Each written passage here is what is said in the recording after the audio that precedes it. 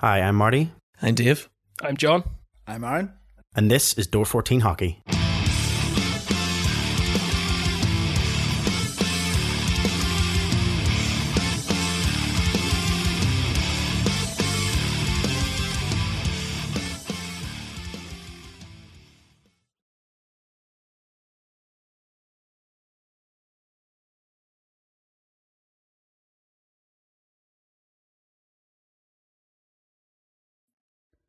Hello and welcome to another edition of the Door 14 Hockey Podcast. I'm your host Marty alongside Dave. Hello. John. Hello. And Aaron. Hey. It's a full house tonight. Is this the first full house since we started back in the season? I think it is. I think it is. I think so. It was your turn to be sick or off hiking the Mourns or something like that this week. So because the Mourns is equal to the distance that John done up in Scotland. Is that what we're saying? If you walk it like 25 times. Yeah. John, how's the legs? Legs aren't bad. 96 miles of the West Highland Way done, and 26.2 miles of the Belfast Marathon done on Sunday there. Not to pump my own tires, I also went out for a wee 5k after work tonight as well. So legs are doing not too bad. Show off. John, I've got a serious question for you. Are you okay, man? Probably not in the head, to be fair, but I don't have to be right, considering I do this podcast with you guys. You Yeah, you need to have something special in your head. What was it going? So guys, it's been 2 weeks since our last recording. The first games in the Odyssey, okay, it's been a long time. The first games in the SSA Arena, the first game I should say in the SSA Arena has taken place last weekend when the Belfast took on Dundee. The first home win as well, we should say. We unfortunately weren't there, but we were celebrating a 10-year anniversary between Dave and his beautiful wife Gemma. So congratulations on 10 years anniversary, Dave. Cheers, thank you. So we did have a great night at that. So we weren't too sad that we were missing the game. We did have flash scores popping up on my watch, and I was just checking in to see when the goals were scored. And quickly, we did have a 70-inch screen that kept randomly turning on in the room, and it was like a sign, like it was like, please put on the streaming of it. I felt like it was someone trying to tell us to actually put it on the TV. I think the greater sign that it wasn't on was the fact that we were in a room with all of our wives. That's probably part of it as well. Although we missed the first official home game of the season, we're in that lucky position in that we get to experience that same feeling that people had last week this week. So we have our first live game in the SSE Arena coming up on Sunday. I'm excited. I know I'm like tomorrow. The fact that we're at the weekend already, Sunday is mere days away. I'm very excited. I don't know about you guys. Dave, what about you? I can't wait. I'm really looking forward to it. It's been marked in my calendar for a very long time. And John? Yeah, massively excited. More the fact that actually all four of us are going to be at a game. So not only are all four of us doing the podcast for the first time in ages, all four of us are going to be at the game. I have bad news. No way. Aaron. There's a guy leaving and work, and we're all meeting up on Sunday. I completely forgot about it. Really? A guy you're never going to see again? No. Instead. No, it's good. He's a good friend of mine. I actually used to work with him back in the days in the fruit stall. So he's a good friend, and we've got plans. So I'm sorry. That's okay. We'll forgive you this time. We'll try and catch a full game of everyone together at some point in the near future. Anyway, we have. When is the next one? Hold on. Actually, is it going to be that it's like not until December? Isn't there a big gap? No. There's another game in 2 weeks' time. I think it's the Friday or the Saturday, the 20. I think it's like 24th or something around then. And then there's a game on the 30th of October as well. So the day before Halloween as well. So there's 2 more games in October before. I think there's a small gap is there in November, but nothing major. But yeah. So we'll catch you at a game soon enough, hopefully. As I was saying, the first proper weekend of action took place over the last weekend or so. So as we would normally do, running off at the start of each of our podcasts, we would normally kind of go through the league tables and the Challenge Cup tables. Obviously, it's very early days, but I suppose keeping with tradition, we'll continue to do the same, and we'll look straight at the league at the moment as it currently stands. The only real teams, some teams haven't played yet in the league. Belfast Giants, one of them, and Glasgow Clan also. The rest of them have at least had 1 or 2 games. Sitting at the top is Coventry Blaze with 3 games played with 5 points. Sheffield are in second place with 2 games played and 4 points. Cardiff in third, 2 games played, 3 points. Guildford in fourth, 1 game played, 2 points. Nottingham, 2 games played, 2 points. Glasgow in sixth with no games, no points. Belfast are in seventh, no games, no points. Dundee in eighth with 1 game, no points. Manchester in ninth, 1 game, no points. And Fife Flyers propping up the table, 2 games, no points. As I say, very early days, but keeping with tradition, we have to keep it going. Guys, any thoughts on early doors? Nothing striking jumping out at us anyway at the moment, John. It's difficult to read into anything at this stage. You've got a couple of teams who haven't played any games at all, with us and Glasgow. I think the only thing that you can read into it right now is that there are problems in Fife. They are so far without a win, I think, across the Challenge Cup and the league. They are propping up both competitions at the minute. I do know, obviously, with my links to Fife, there are a lot of people who are not pleased about the way that things have gone with recruitment and how Todd Dutiam has set this team up. They seem to be a team not willing to be physical and not willing to do what it takes to win games, and that could spell a very, very long season ahead for the Kirkcaldy faithful. Yeah, agreed. As you say, we'll move on to the cup in a second, but yeah, Fife definitely look like they're really struggling there. It's well that you pointed out that it's across both of them. Yeah, the Challenge Cup as well. You might just go for the standard standings. It's only 2 games. It's the start of the season. They'll get through it, but it's 4 games really. It is. Yeah, it's 4 games and no wins. And considering their next game is their next 2 games, I think, are against us. I think it's a home away this weekend against the Belfast Giants, and I can't really see them taking much away from that either. Hopefully. No. Dave, I mean, your thoughts? I mean, as we say, like, it is extremely early days. It's way too early to tell anything. It's really, people just, teams are starting to bed in. I mean, the Blaze are blazing ahead, mind the pun. Obviously 3 games played, 5 points. They've only lost 1 point out of the 3 games. I mean, that's pretty good for Blaze for starting off. Going, yeah, and I think they're doing pretty well in the cup. Or am I making that up? No, they're not. They're bottom of their in the cup, so maybe a mixed bag then for them. It's so early that it's hard to tell. This part of the season, it sounds like that cliche, these are the points that if you lose, you're never getting them back. So they're really important that you pick them up at this stage of the season if you're planning on putting a push for the league. But you can't really get an idea for form or anything yet because, there's so many games still to go. And, there's 2 teams there haven't played at all. And you won't really know a couple of weeks in really until you get a feel for it. But we'll see. Just taking a quick look over to the cup. In Group A, we have the Giants, Dundee, and Fife Flyers. Giants are top of that standing there with 4 games played and 6 points. Dundee are second with 4 games played and 4 points, and Fife, as you say, are in last place there with 2 games played. In Group B, we have Guildford sitting on top with 4 games and 5 points. Cardiff with 2 games and 4 points, and Coventry sitting at the bottom, 2 games and no points. And then the last group, Group C, we have Sheffield Steelers with 2 games, 4 points. Nottingham Panthers with 1 game, 2 points, and Manchester Storm with 3 games played and no points. What's going on with Manchester Storm? Exactly. Obviously they've had 5 games now, so all together, and they haven't. It's a bit similar to Fife's point. They've not picked up any wins so far. 4 games, no wins at all. What is happening in Manchester this year? Good question. Is it a case of similar, just struggling out of the gates? Do they come better, as the next couple of weeks progress on? Is it something we're going to see? We're surprised, you'd be surprised to see Manchester sitting at this point, because, usually they do give a good bit of contention at the start. Even if they're not too far up, at least they usually, are at least on points usually by this stage. But early doors, early days, we'll just have to wait and see what happens.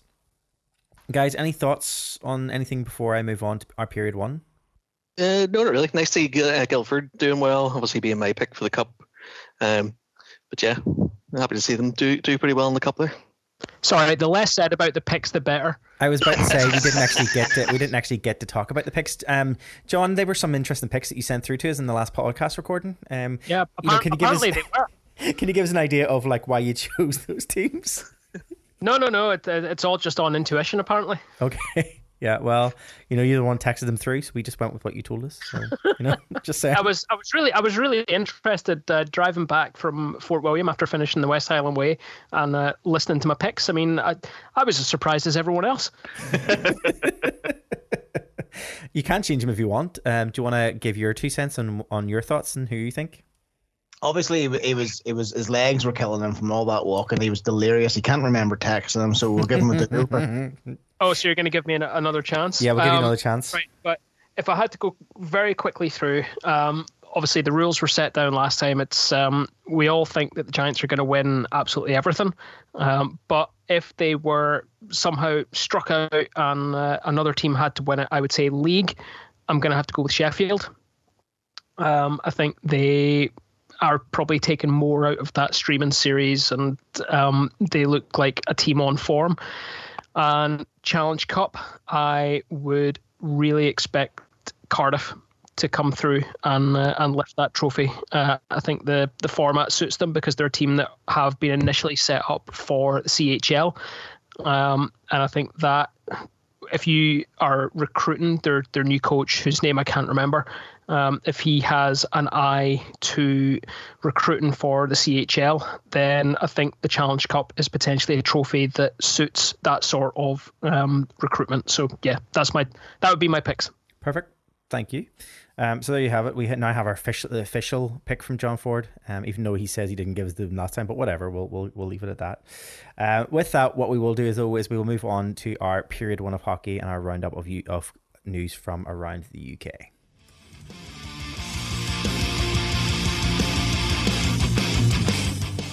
Okay, period one, as we mentioned, is a roundup of stories coming from around the UK in the Elite League and further afield. Guys, we have a couple of stories in this period to discuss. News, I suppose, is being a bit lighter, shall we say, this last 2 weeks. But there's a couple of bits and pieces that I find that I kind of just wanted to highlight. So I'm going to start off if that's okay.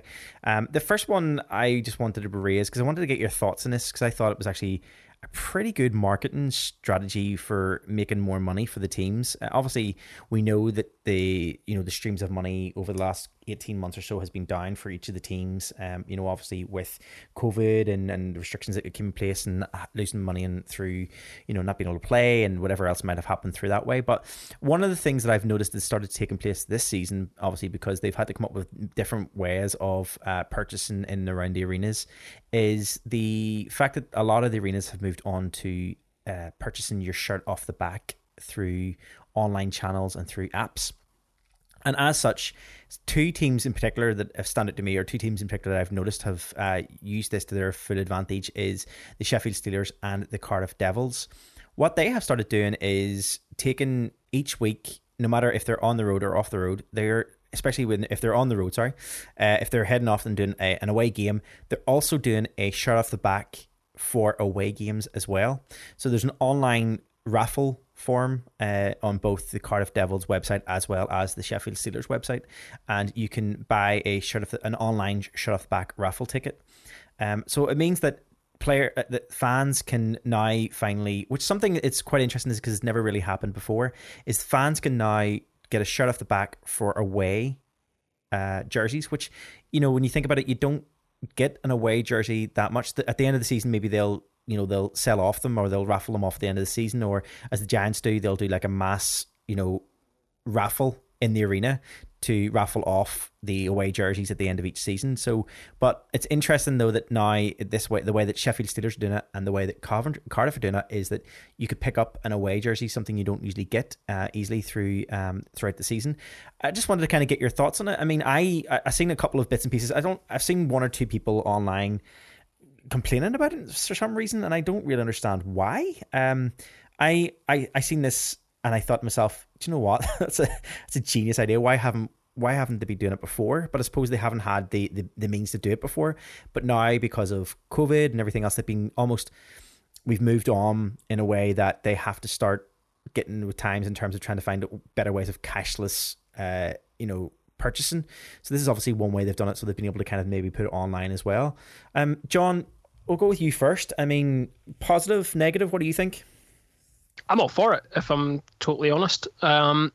We've seen, obviously, we look at it with a Belfast slant on it, and we have seen the way that fans, and I count myself as one of these, that on certain nights will go out and sink quite a lot of money, more than we would like to tell anyone else, into like a special one-off jersey, or those big nights that you talk about where maybe the one-off jerseys or the away jerseys get put up on the shirt off the back. But what these two teams have done is really smart business. They have doubled the amount of opportunity that they have to raise money for the team through a shirt off the back raffle, and it's just good business. So I think it's to be applauded. Well done. Dave, coming to you next. I mean, John said about how it is a positive spin in terms of a money-making way of getting the money into, the team, bringing in a bit more money whenever the team are away. That aside, apart from the money side of things, in terms of from a fan perspective, in terms of the opportunity for a jersey that you would normally get, what's your take on that? Yeah, no, I think it's a cracking idea. I can remember whenever we first started going to the Giants and the home away colours were flipped. I remember trying to get a teal away jersey, game worn. It was like hen's teeth. It was a nightmare, and they used to be sold in the second-hand market for crazy money.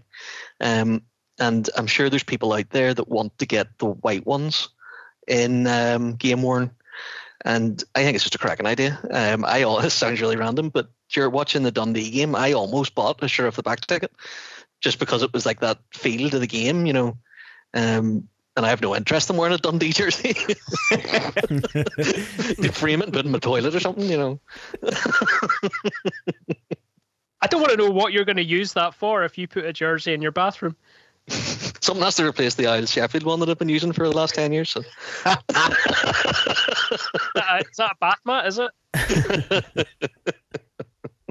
Aaron, coming to you, we've had John was saying about obviously how it's great in terms of building the money up, and we've talked about the fans and how positive it is in terms of the fans being able to bring in, getting a jersey, getting their hands on something that's kind of slightly unique through the season, because not a lot of people will have that away jersey, especially a shirt off the back worn away jersey.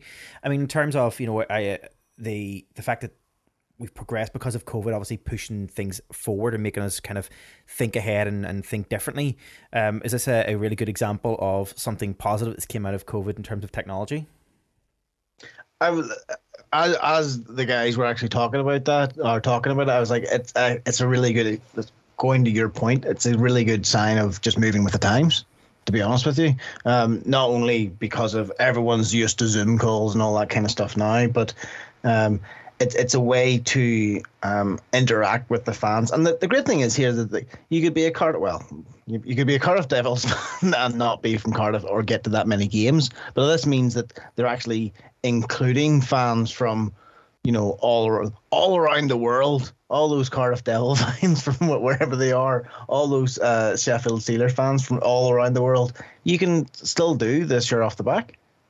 I think that's class. It's a great way to still feel a part of the fandom, if that makes sense. Yep, especially when the teams are when the team is on the road. Yeah, no, I agree. All around, I think it's a really positive step, and I think I wouldn't be surprised if more teams, if not haven't already been thinking about it. I'd say more teams will maybe start thinking about that, maybe moving forward. Let me ask you then specifically. Obviously, last podcast I missed the discussion about the new Giant stuff. I know 100% all four of us, if those away jerseys were to come up on a shirt off the back when the Giants are playing either on Premier Sports or on a webcast somewhere, and you had the opportunity to go in for one of those class new jerseys, I'd be dropping a couple of quid on that as well. I was not expecting quid there. I was expecting more. I have to be careful about who might listen to this, so I'm saying a couple of quid. Yeah, I guess. I think we were chatting about a bit about the jerseys. Not we won't go into we won't go into that whole thing again. But we were talking about the rebranding and the jerseys and stuff and how much we loved them last week and how we actually first time we came to an agreement on something. The only jersey that I'm not a massive fan of, I love like the rebrand and everything, but the only jersey I'm not a massive fan of is actually the away white one. I'm not a massive fan of it. So I wouldn't be as forthcoming with maybe buying raffles, but if that Challenge Cup jersey is up, and they're playing in that Challenge Cup jersey away, and that was to come up on a raffle, then yeah, I would think about dropping more money as well on that if I'm watching the game. I definitely would be. But it's currently only the Steelers and the Devils doing this. Yeah. Well, that's it. And so for the fact Giants, listen up. yeah, they're the only two doing it. But as I say, that's what I'm saying. Maybe we'll see that some of the other any of the other teams who maybe either have the infrastructure already and just hadn't thought about using it in that way, or anyone who's developing the infrastructure. Now, I know from watching the Dundee game, there the webcast you could do it because they put up on the webcast, get involved, buy your shut off back raffles, or I think were they doing 50-50 as well on the webcast? I think if I remember. Yeah, they're doing both. Oh, wow. So they've got the infrastructure to allow those who are watching the webcast to also take part in the raffle. So, I mean, I would imagine most teams will have, or if not, well, some. And is some the more. 50-50 separate than the 50-50 that's going on in house? No, it's the same one as far as I know. So even whenever they're putting it up and they're saying about joining the 50-50, it's just a complete pot of what's already been purchased in the arena or the ice rink, as well as what's people who are paying up for it online as well. So it's a massive pot. So this is things that obviously progression is showing that it's things they're doing. And talking about progression and moving with the times, can I just also add before we move on, the fact that the Panthers, since our last podcast recorded, the Panthers. They have a webcast. Yeah, what the heck? Hello, what? Neil Black has been body swapped with somebody else. Just imagine everyone's minds being blown that when Glasgow finally start playing league games is it November? Imagine they just said, "Yep, we're doing a webcast." Everyone's head's just going to explode, and then everyone's just going to turn to Guildford and go, "Right, come on, what's happening here?" Yeah, what he's doing? Do something. Come on. With that, I'm going to move on to our next story. This next story I find I spotted today because it was actually on it popped up in a couple of different areas today. But to be honest, I don't know if it was just that we missed this story initially whenever it first happened, or maybe we did cover it, but it doesn't ring a bell for me. But so I'll kind of just go over it first, guys, so you can kind of get a bit of an idea of what I'm talking about, and you can kind of tell me if I'm wrong or not. But this is the story of former Dundee ice hockey player who in 2019 was charged with battery and assault in Dundee itself, and that is former Dundee Stars player Lucas Ludvall Nielsen. So it was 2019, February 2019 is the accused date of when this incident took place. It was accused of two different things. One was beating a man quite badly on the ground, and the second one was pushing over another lady in the scuffle or prior to this incident happening. So the alleged attack happened in one of the streets in Dundee. I don't know the streets in Dundee, but so it happened not too far from the ice rink as far as I'm aware, and as this assault happened, obviously then he hadn't been charged with anything, and he was due to go on trial. Now that trial is due to happen now, but it's been put off, postponed, because of a really interesting claim, I suppose, from Lucas. He is claiming that on the grounds of I suppose the not being vaccinated, he's refusing to get vaccinated first off. So he is saying because he isn't vaccinated and because he would be forced to quarantine when he arrives in Scotland, and he can't afford to pay for his quarantine in Scotland, that he's reluctant to come to the UK and to Scotland to stand trial. Now he is from Denmark, and the trial was supposed to be for later this month. It's an interesting take, but did we miss this story initially? Dave, do you remember anything about this? I don't remember it. I think he's playing in Poland as well currently, so he's still playing. So it's an interesting thing that if Like, he's at the end of the day, if he's been charged, he has to come out. I can't remember this happening. I wonder if it happened near the tail end of the season. As we were more focusing on maybe heading towards the playoffs and stuff.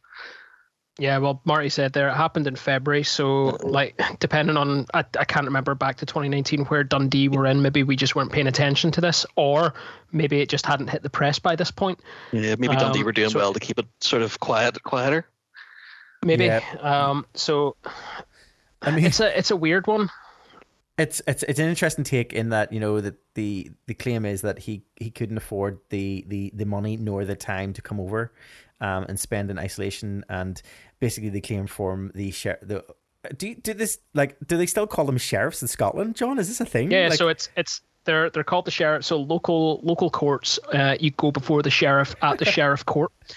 I mean, you do expect somebody to walk in wearing leather chaps and to like pull a 6-shooter on you. The equivalent of our magistrates court, isn't it? Essentially, yeah. Yeah, and I think it's really interesting that the sheriff has basically said, well, he's made a personal choice not to get vaccinated. He could simply get vaccinated and come over and like spare all this money.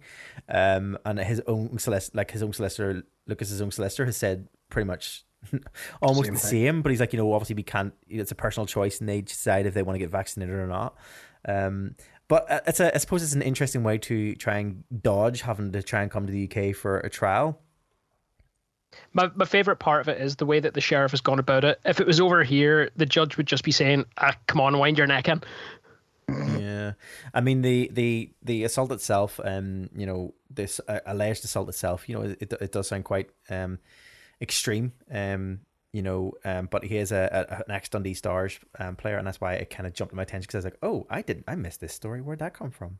So short one, but I thought it was worth mentioning because I just wanted to kind of clarify with you guys that I wasn't going nuts and that we didn't talk about this before. So that's made me feel better, knowing that we probably didn't. Great. I'm going to move on.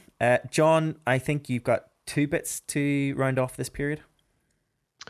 So probably start with my second one first. Not that anyone listening can actually see the running order, so it didn't really matter which way I started with it. Probably one just to very quickly mention, the Devils have put out a little piece on social media, a little video from their sort of social platforms, which is actually really nice. They're going to hit their 35-year anniversary this weekend, and the little video that they've got kind of harkening back to some of their past players, and what I was totally unaware of, some absolute hammering of the Coventry Blaze in a game clearly a long time ago. Lots of Joffa helmets were going around on the ice, but it was like 35-0 or something to the Devils against the Blaze. It looked absolutely brutal. But yeah, so they're going to hit the 35-year milestone. I'm sure there's going to be a lot of stuff on socials. I saw today they released an image of their locker room with anniversary jerseys hanging up at all the players' stalls.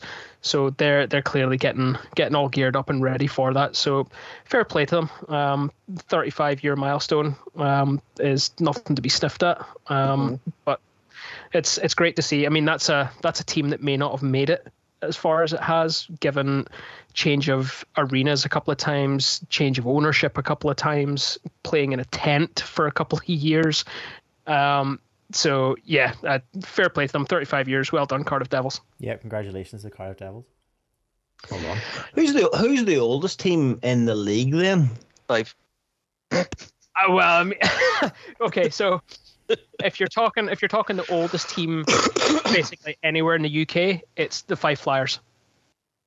They're probably one of the runners for oldest team in Europe. Probably are. I think they was it the anniversary jersey I bought, or did I leave that one alone because it was terrible? No, I bought the tartan. I bought the tartan one. Yeah. I think the anniversary one was a bit much even for me. Wait, you mean the tartan one wasn't the anniversary one? You just bought the tartan one? Oh, no, I bought the tartan one. It's like you bought it on purpose. What was the anniversary? Was it 85? Was it 80 or 85 years? 1938. So what would that be? Yeah. I can't do it. 80. Let's call it 80. I might be wrong. But yeah, I think the only thing since they started that stopped them playing, if I'm right, was the Second World War, and they only stopped for 1 year. Wow. Yeah, if you're talking about the oldest team in the league, Aaron, then the league, technically, this version of the league only started, obviously, in the early 2000s. So pretty much most of the teams were in there, apart from, obviously, Fife weren't there, Glasgow weren't there, and Guildford weren't there. So, yeah. But if you're talking just specifically team, Fife. Yeah, 5. Well, there you go. There you go. You think for 80 years old they'd be able to, win more than 4 games? Jeez, you're going to be popular. Popular there now. Harsh. Right, I only have one other thing for period 1, and this is more of an opinion piece, let's call it. Do you want to get on your soapbox? Is that what it is? I do want to get on my soapbox, and this is something that I think has been echoed in a few places, and actually this year I think I'm the only one technically qualified to pass judgment on this for the first time in years. So this year, anyone who knows us will know that I'm the only one who's been able, through sort of different things that have happened for you guys, I've kept my season ticket for this season. But there's been some significant changes to the way that the season tickets are handled by the team this year. There are digital season tickets, and I say that in the loosest possible term, because the way that it's working now is every week before home games, we have to go into the Ticketmaster system and download our tickets. There's been some chat online, and I've got to be perfectly honest, I do agree with it. It's a terrible system. It's awful. Tickets aren't available until a few days before. So tickets for this Sunday's game only became available on the system yesterday. And if you're trying to preload or front load your phone, I've got an iPhone, so you can put them all into your wallet, which is great. They're there. When you get to the arena, they pop up and you just tap them, you get scanned and go in. But my question with this is, if we can have this sort of system where you get a QR code that comes up, why can't I just have a QR code that works in the same way as my old plastic season ticket card did, and I had the same barcode that got me to my seat for every game? Why can't I have a digital season ticket that's just one barcode that gets me in the whole time? I don't get it. I really don't get this, having to go back in and out of the Ticketmaster system to get my ticket every single week. I mean, obviously, John, you, as you stated rightly, for numerous reasons and for different reasons, obviously me and Dave didn't get our season tickets this year, and we it just wasn't possible to do it. And that's not an indication of like our commitment to the Giants or anything. It's just that, obviously there's issues and stuff that happened. But my take on it was kind of similar to you, and in terms of like, obviously I'm not having this difficulty, but it's a very similar thing in that whenever you go on now, you can't go down and buy a ticket at the arena anymore. You have to buy your ticket online through Ticketmaster. So you buy your ticket on through Ticketmaster. You go on and you have to like select your seats in the area and stuff and blah blah. Everyone knows how the Ticketmaster thing works. You can select where you want to sit, and that's fine. And it works on certain browsers, doesn't work on other browsers. Works on certain browsers on your phone, doesn't work on other. It's a bit faffy, shall we say? And then when you're also then trying to download that ticket, which it's probably going to guess it might be something similar. Is it like I don't know if it's the same way, but like downloading the ticket can be quite tricky as well if you don't know. If you're not pressing the right buttons. Now, my main thing came across on that I seen this as a couple of other fans were talking about it, and I completely acknowledge that through the work that I do. So I work alongside obviously blind and partially sighted people, but I also work alongside a much older population, shall we say. So a lot of the people I would see on a daily basis would be older population. So these would be people, maybe in their 60s, 70s, 80s, slightly older, coming up. Maybe people who aren't used to using smartphones and have difficulties with technology and everything else. And this is something that I was thinking is something I seen, because a couple of the fans were saying about how they have older parents who are having real difficulties with being able to download the tickets from their own season ticket account onto their phones, or using their own ticket, getting access to their own tickets, and they've been long-term season ticket holders.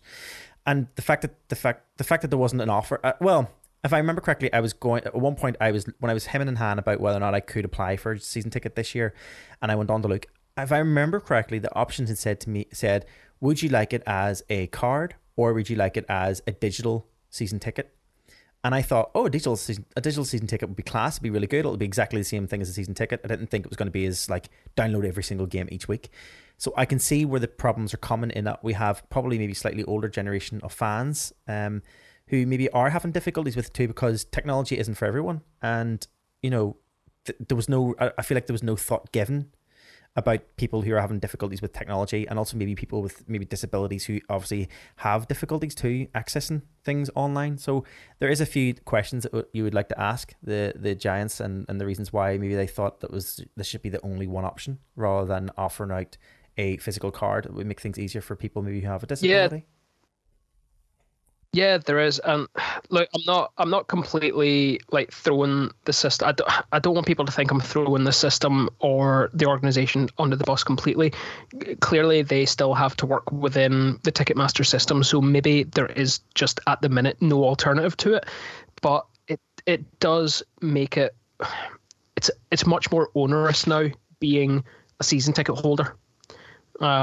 Before, and actually I still have in my wallet what will be my last ever plastic season ticket. It's still there. My other issue, and obviously we haven't been in the arena yet, I don't know how, and one of the perks of being a season ticket holder is a small discount on some of the concessions, food and drink, for example, across the arena. I don't know how that works though this season. How do I identify myself as a season ticket holder when my ticket for this weekend is on my phone, but nowhere on it does it say I'm a season ticket holder? You mean you don't get a free lanyard? No, not even a free lanyard to hold my phone. I mean, car parking space he gets. Parking space. Yeah, should have a parking space. Should have a lanyard that. I mean, clearly this season we should have a lanyard that holds your phone. But yeah, nothing. I did see there was a thing about, you know, having to put your thing into the SSE app. So I don't know if that maybe has something to do with it. I don't know. But then you can do that, and you can order, obviously. Yep. So you can order your food and drink and everything. Or again, because I haven't been in the arena, I might be speaking out of turn, and I want to hold my hands up to that. I don't know if all the food and drink order now is done through the app. I don't know if you can just stand in a queue and get food and drink, or stand at the bar. What I read on the comments, you wouldn't want to stand in the queue to wait for the food. Was it not like 45 minutes? I saw some people were. Yeah, there was a lot of massive people saying they missed the first period. Yeah, but to be honest, I know people were really angry. I suppose I didn't think we were going to get into, but I suppose people were really angry, and I suppose, you know, people, yeah, you can be angry if you want to be, but I think what people also need to take away is that a couple of things, I suppose, up until the week before, a couple of days before, like you know, the actual first game of the season. I mean, the executive hadn't made a decision around how many people were going to be allowed in the arena. So, you know, the Giants obviously probably thought they were going to have season ticket holders only, because they probably weren't going to be allowed to have general sale tickets people in. So they probably had that in their mind too.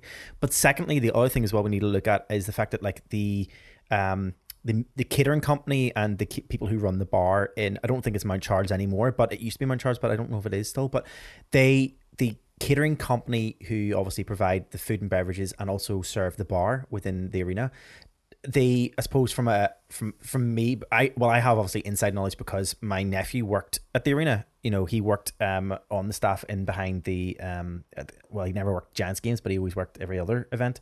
But he worked there, and he was sent. He didn't go back whenever they gave them a call.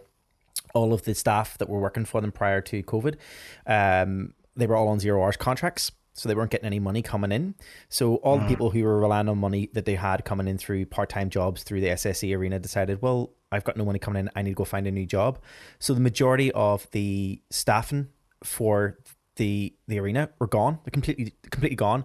I think if I remember correctly, I don't know if my nephew was 100% correct, but he was saying around about maybe 85% to 90% of the workforce that they had completely are gone. And that's why we're seeing now this week that they're doing what do they call it? An express hiring process this week where they're going to have people coming in. You'll fill in your application form and you'll do your interview within the space of the hour. You'll do it there and you'll find out by the end of the evening if you've got a job or not. They're having to move quite quickly to bring more people in because they didn't. I suppose the company didn't realize actually we have a problem here because our staff didn't return because they didn't think about the fact that like, well, yeah, your staff had to go and find other jobs because they're on 0 hours contracts and there was no money coming in any other way. So yeah, they had very little staff, and I'm not defending them, but I suppose you need to take that into context. I suppose for that first hiccup, for that first major event in the arena. That's a fair point. Yeah, and I was saying this to Gemma actually because we were talking about it, and I said it every time we talk about games. You go there for the Giants and the ice hockey, and your cold beer and your warm beer and cold hot dog. It's you expect it to be rubbish. At least I do. Yeah, no, you do, and it's kind of like no offense, but like what the quality of food you're going to get anyway, and it's they tried their best. They've tried their best over the course of the last couple of years, where they've tried to make one of the kiosks more of like a, shall we say, fancier food. Yeah, where they tried to try and incorporate like things like curry chips, and then they've tried to incorporate things like salted chili chicken and all this random food stuff, and it's fair enough. It's remember the pulled pork burgers. Yeah, they've tried all this, so you don't know. Maybe like eventually they'll hopefully get back to it, but I think we need to give them the benefit of the doubt, and for those people who were complaining that last game, that's fine. You're entitled to complain if you want, but look at the bigger picture. And I think that you are. Yeah, let's be honest. None of us are buying tickets for the SSE, an event in the SSE, with the express idea of thinking that we're going to go there for dinner and a couple of drinks. Yep. We're going for ice hockey. Maybe have a think about it. If you didn't like it last time, maybe get yourself a wee drink and a wee snack before you go in. Yeah, and the other thing as well is I would say is that some of the abuse that I seen online was just awful, and I hope none of that abuse was directed towards the young, because the staff there that work on those kiosks, they're pretty young. They're young. Yeah. They're students. They're younger. I'm not saying kids don't want to patronize, but they're younger people who are just doing a part-time job. It's not their fault that they weren't fully staffed. So don't be shouting abuse at them. It's not fair. They're just in doing their job, trying to do their best, and they're getting abuse hurled at them for no apparent reason, no need. So it's no need for that at all. It sounds good, as you're saying, that they've taken it on board and they're doing that fast track recruiting process. They've seen the problem and they're trying to address it. Exactly. No, that's good. One thing, but going back to the original question, which was about the technology, has there been any indication that they're offering alternatives for people that are tech savvy or for accessibility needs? This is what I don't know, because I don't know. Obviously, not being a season ticket holder this year, I don't know. I'm not obviously keeping up with what options they are offering. So I don't know if maybe it has been a case of please get in contact with us if you're having difficulties and we'll look at an alternative option. Maybe someone out there can tell us if that is an option that they've offered. John, I don't know, have you seen anything as a season ticket holder? I can say as a season ticket holder, the last communication I got was about the pre-season event. Which was about obviously if you rolled on your season ticket, you've got concession vouchers and sort of all the rest of it, which hopefully mine are still sitting there because I didn't get to preseason and I wasn't able to go to the first game of the season. So hopefully someone in the arena has a little envelope with my name on it. Although to be fair, I'll maybe forgo the little voucher for that jersey, but that's another story altogether. So. Can you, when you download the ticket, do you have to present it on your phone, or can you print it off, or are they saying no paper because they're actually getting away from because of COVID? When you go into the Ticketmaster website, now I haven't done this through the Ticketmaster app because really annoyingly I now have 2 Ticketmaster accounts because my Giant season ticket was under one email address and I use Ticketmaster under another one, so I have to go in through the browser. It then presents as one of the smart passes. So if you've got like Apple Wallet, it goes in there as a ticket. Oh, very cool. So let's say that side of things, that's the Ticketmaster technology. I've used that before with other apps like Eventbrite and whatever. They've all adopted to this type of tech, no problem. The problem specifically is about the having to consistently go in to your account to download the tickets. That's just so onerous. Before, at the start of the season, I was given a little bit of plastic, which was my responsibility to keep a hold of that and not lose it. If I lost it, I think it was it a $5 for your replacement card or something? First one was free and then a $5 thereafter. Yeah. But after that, I just had one ticket that got me into all my games that I was allocated through that season ticket.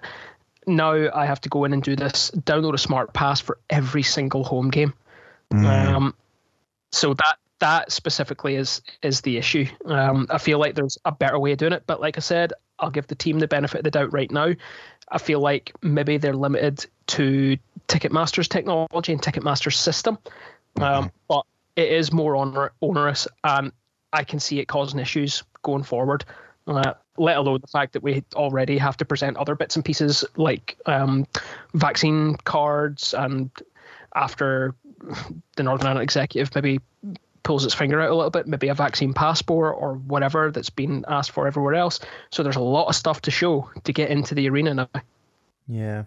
Yeah, I agree, but I suppose, hopefully these are things that maybe they'll iron out, and as I say, I don't know, maybe they just maybe they had a plan in their head of how it was going to work with the season ticket, and maybe just didn't work out the way they wanted it to, and maybe it's something they're going to develop as it goes along. But let's end this period on a bit of a positive note and say, well, we're going back to the arena on Sunday, guys. So we'll three of us are.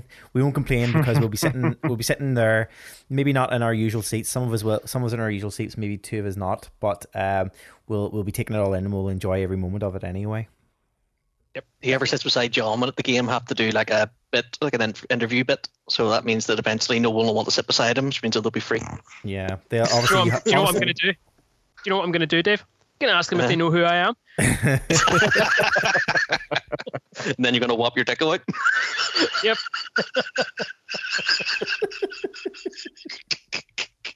That only comes out in December, and you know that. Oh dear. And with that, we will move on. Before we move on to our next period, as we do, and whenever they are available, what we have is our penalty box segment, which is a small segment where we focus on anything that comes up in relation to player safety, coming from DOPS. And actually, guys, surprisingly, DOPS exists. DOPS has returned. DOPS is back. DOPS is back. The first ruling of DOPS was following the game, the first weekend of actually, and so it is slightly outdated, but I wanted to bring it in because obviously this is the first ruling from DOPS, and also because I was so shocked that it was actually returning. And that was obviously the first game of the season between Guildford and Manchester. There was a incident of boarding which resulted in 1 game suspension for Tristan Free. Nothing too major. Obviously it's major in that it was a boarding call. Obviously to summarize, it was a boarding call that obviously because it was the first offence, it hasn't been fined, but a 1 game suspension was there.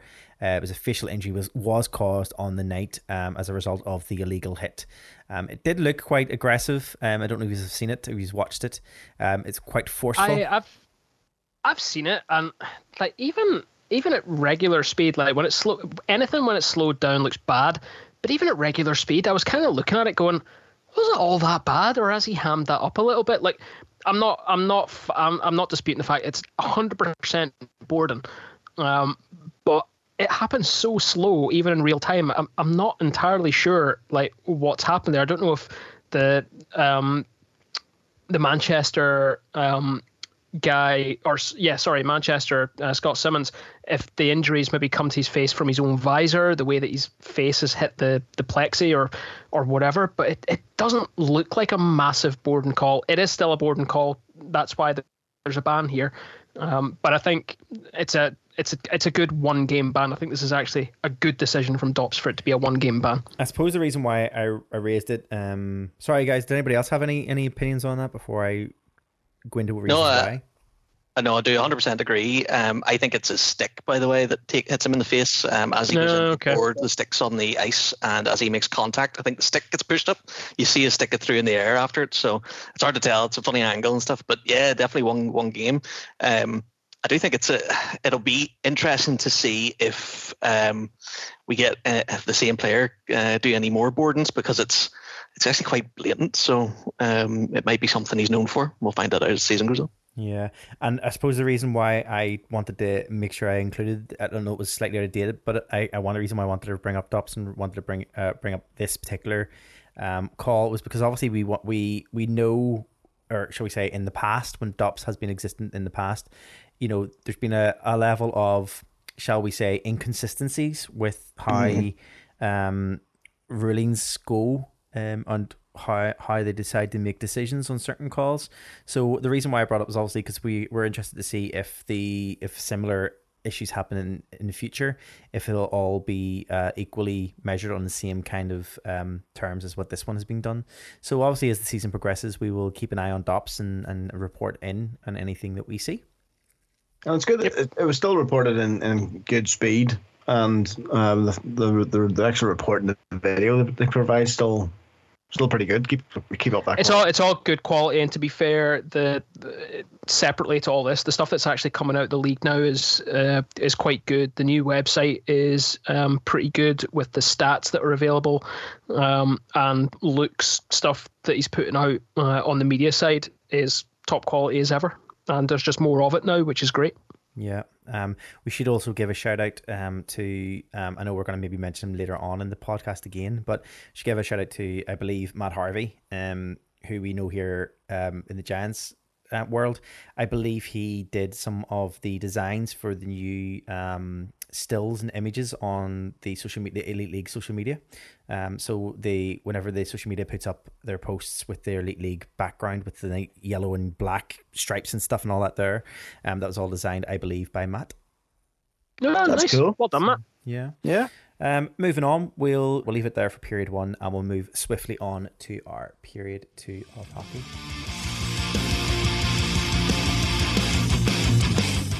Hello and welcome to period 2. This is where we'll talk about hockey from everywhere but the United Kingdom. I've no day in history today. I couldn't find anything awfully interesting. As is the way, we're still fairly early in the season, so it can be tricky to find good ones. But what we'll do is we'll go to Marty for a repeat offender and get him out of the way so we don't have to keep talking about him. Yeah, I just brought this up because this jumped up as one of the first news things that came up in my Twitter feed this morning whenever... you know, as you do when you wake up in the morning, I don't know anybody else, but whenever you wake up in the morning, you get all your news from social media first thing in the morning.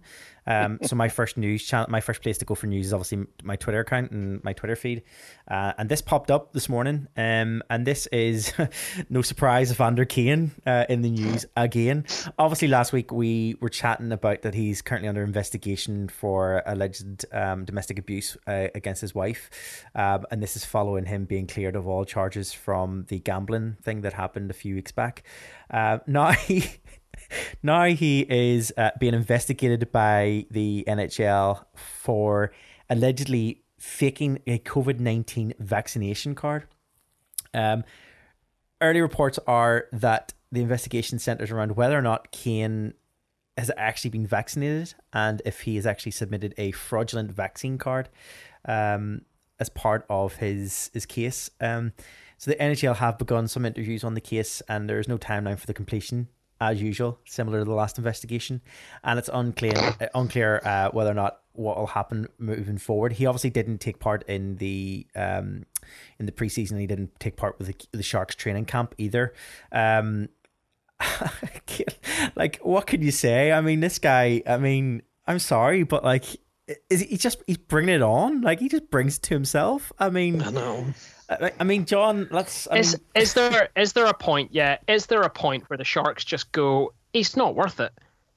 Yeah. Well, at least we know that if they do turn around and say that he's not worth it, we know that he's got Photoshop skills, so he's got online warfare he can jump into. I think it's hilarious. I mean, Dave. I mean, another story from Kane. I mean. I seen it in the running order. I hadn't seen the story prior to the recording, and I just seen his name, and I was like, "Oh, what has he done now?" Sort of thing. We had been talking about him for weeks. I have to say, I'm with John. At what point do the Sharks the Sharks start thinking, do we find a way to send him down, or do we find a way to ship him out? I know he's probably got some sort of crazy contract clause, but 49 million, 7-year contract, and he's only 3 seasons in. It's ridiculous. It's crazy. It is actually ridiculous when you look at it from that point of view. I mean, he's a liability. I mean, this is one thing after another. And when did the organization go, you know what? I know these are all allegations, and we kind of have to kind of go with the fact that they are allegations, and we can't, act. But like, again, you're bringing the organization in disrepute by doing all these different things. I mean, there has to be a point where they decide to go, you need to either really wise up and think about what you're doing and become more professional, or you're gonna have to ship out, go. Yeah, shape up or ship out. Yeah. I have to say it's crazy. I think that we've seen him. Obviously, we've came across his stuff a few times now, and it's just like a rabbit hole. I'm almost dreading to see what he does next week. But the previous ones, like the domestic violence and all that, they kind of have to tiptoe around that because it's allegations at that point. And I appreciate this is allegations at this point, but this is directly against the NHL. Like he provided them the vaccination card, so he's trying to pull the wool over their eyes this time. So something might come of it.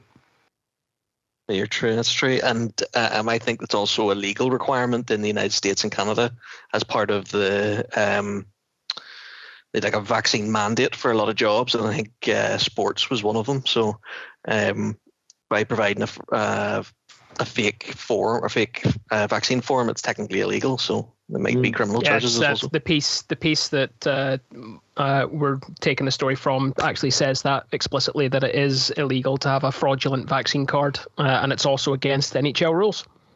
Awesome. We'll see how it pans out, but hopefully, fingers crossed, we don't hear from him for a few weeks.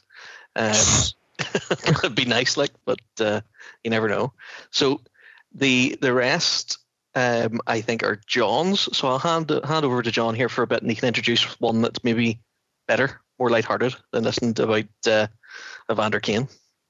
Yeah, definitely. I think first off, it's worth mentioning that Team GB women are now kicking off in Olympic qualifier in Nottingham. They are playing in Group F, which includes Korea, GB, Slovenia, and Iceland. And just in the last few minutes, I can confirm that GB have won their first 5-0 against Iceland. Whoa. Which is absolutely stunning. It's a great one. I'm actually looking forward to maybe catching a repeat of that on Free Sports. And I want to say this as well, that the whole group, all of that group's GB games are being broadcast on Free Sports. Awesome. So if you're in any way interested in hockey, there is free hockey to watch. All you have to do is create a Free Sports account. You don't have to buy Premier Sports or anything. Just go on and watch it. Because based on that result, 5-0 against Iceland, this could be a good shout for GB qualification into the Winter Olympics. Did I see as well that they were playing in front of their record crowd for GB women's? Yes, I think so. I think there was a mention of that. They are pushing. I think tickets are only £6 or £6.50 at the NIC or whatever it's called. I was about to say, if I was in Nottingham, it'd be a one I want to go see. The men's World Championships in Belfast was unreal, and I'd say that women's was just as good. Absolutely. So their next game is tomorrow against Slovenia. Yes, I think so. And then again on the 10th against Korea. That's right. Are they live on Free Sports? They're live on Free Sports, yep. So Free Sports are broadcasting all the GB games live. So I'm not sure what time in fact, I have it here. GB Slovenia is at 7 o'clock tomorrow on Free Sports. And then it's a good Friday night watching then. Absolutely. And GB versus Korea is the last game in the group, and it starts at 5 o'clock. And unfortunately, I will be in the SSE Arena, but I'm sure I'll have my phone with me and I'll be keeping up with it at the same time. That's that for that. So we'll keep an eye on that, and we'll maybe throw some stuff out on our socials at the same time, and keep an eye on how the GB women go as they go through that competition. Guys, one other one from me on this, and this one broke today. This is the story that Montreal's netminder Carey Price has entered the NHL and NHL Players Association Player Assistance Program. There has been no indication of for what reason Carey has entered into the Player Assistance Program. And it's not right of anyone to speculate as to why anyone is in the position that Carey is in. There was a very heartfelt post from his wife, Angela, which she put out on social media today, where she said that Carey is showing up for himself and our family and making the absolute best decision possible for us. And I think I've had the benefit of actually watching Carey play on 2 occasions when I went to Canada, and Carey's a well-known guy throughout hockey, but especially in Montreal. He's basically Mr. Hockey in Montreal, and we wish him a speedy recovery from whatever it is that's going on with him. Yeah, I mean, as you say, obviously we don't speculate, but for anybody who doesn't know, the NHL and the NHL Players Association started the Player Assistance Program in 1996. It's a joint funded program, and the idea of the program is to assist families, players and their families, specifically originally started for mental health. But also looked at things like substance abuse and other matters that were personal to the players. Now, again, we won't speculate as to what the reasons being.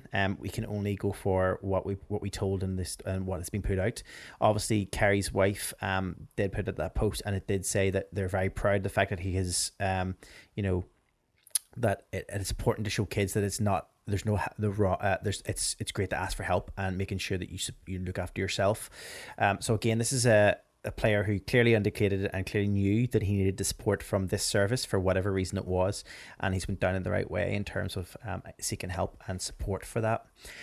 I just wanted to bring in a story, guys, that's kind of similar but not. I was going to put it into Knocky News, but I kind of feel like it kind of falls into this same category and kind of falls within the same area.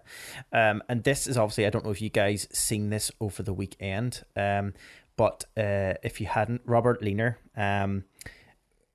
from the Las Vegas goalie over the weekend put out a string of just shocking tweets on Saturday night, hurling accusations and abuse at different teams, talking about illegal passing of drugs around teams by coaches and medical experts within each teams, and really kind of slamming a number of different people within different organizations.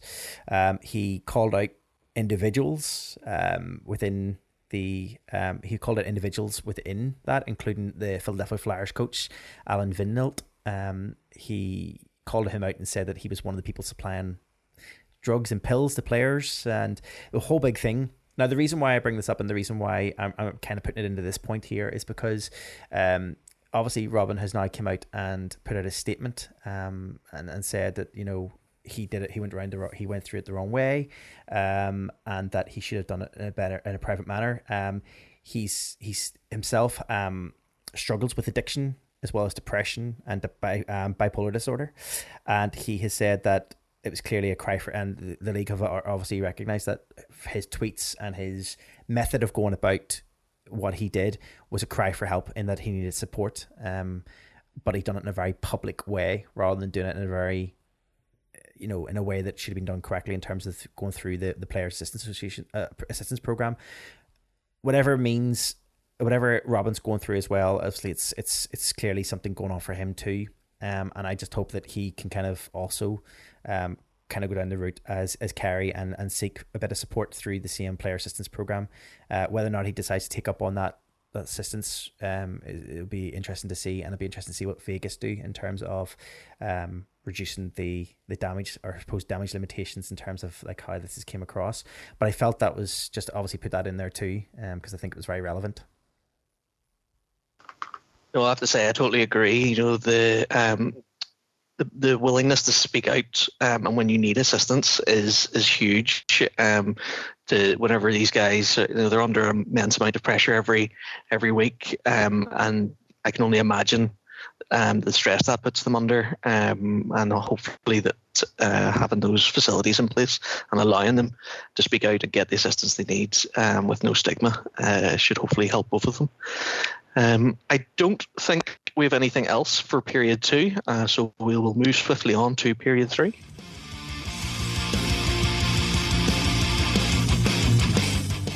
Period 3 then is our general Knocky news. Knocky news is where we get to talk about anything and everything else in the world of hockey that we think needs a quick little mention. Guys, I'm going to start with something that, I mean, generally speaking, we never put something into the penalty box in Knocky news, but this one really could go in the penalty box.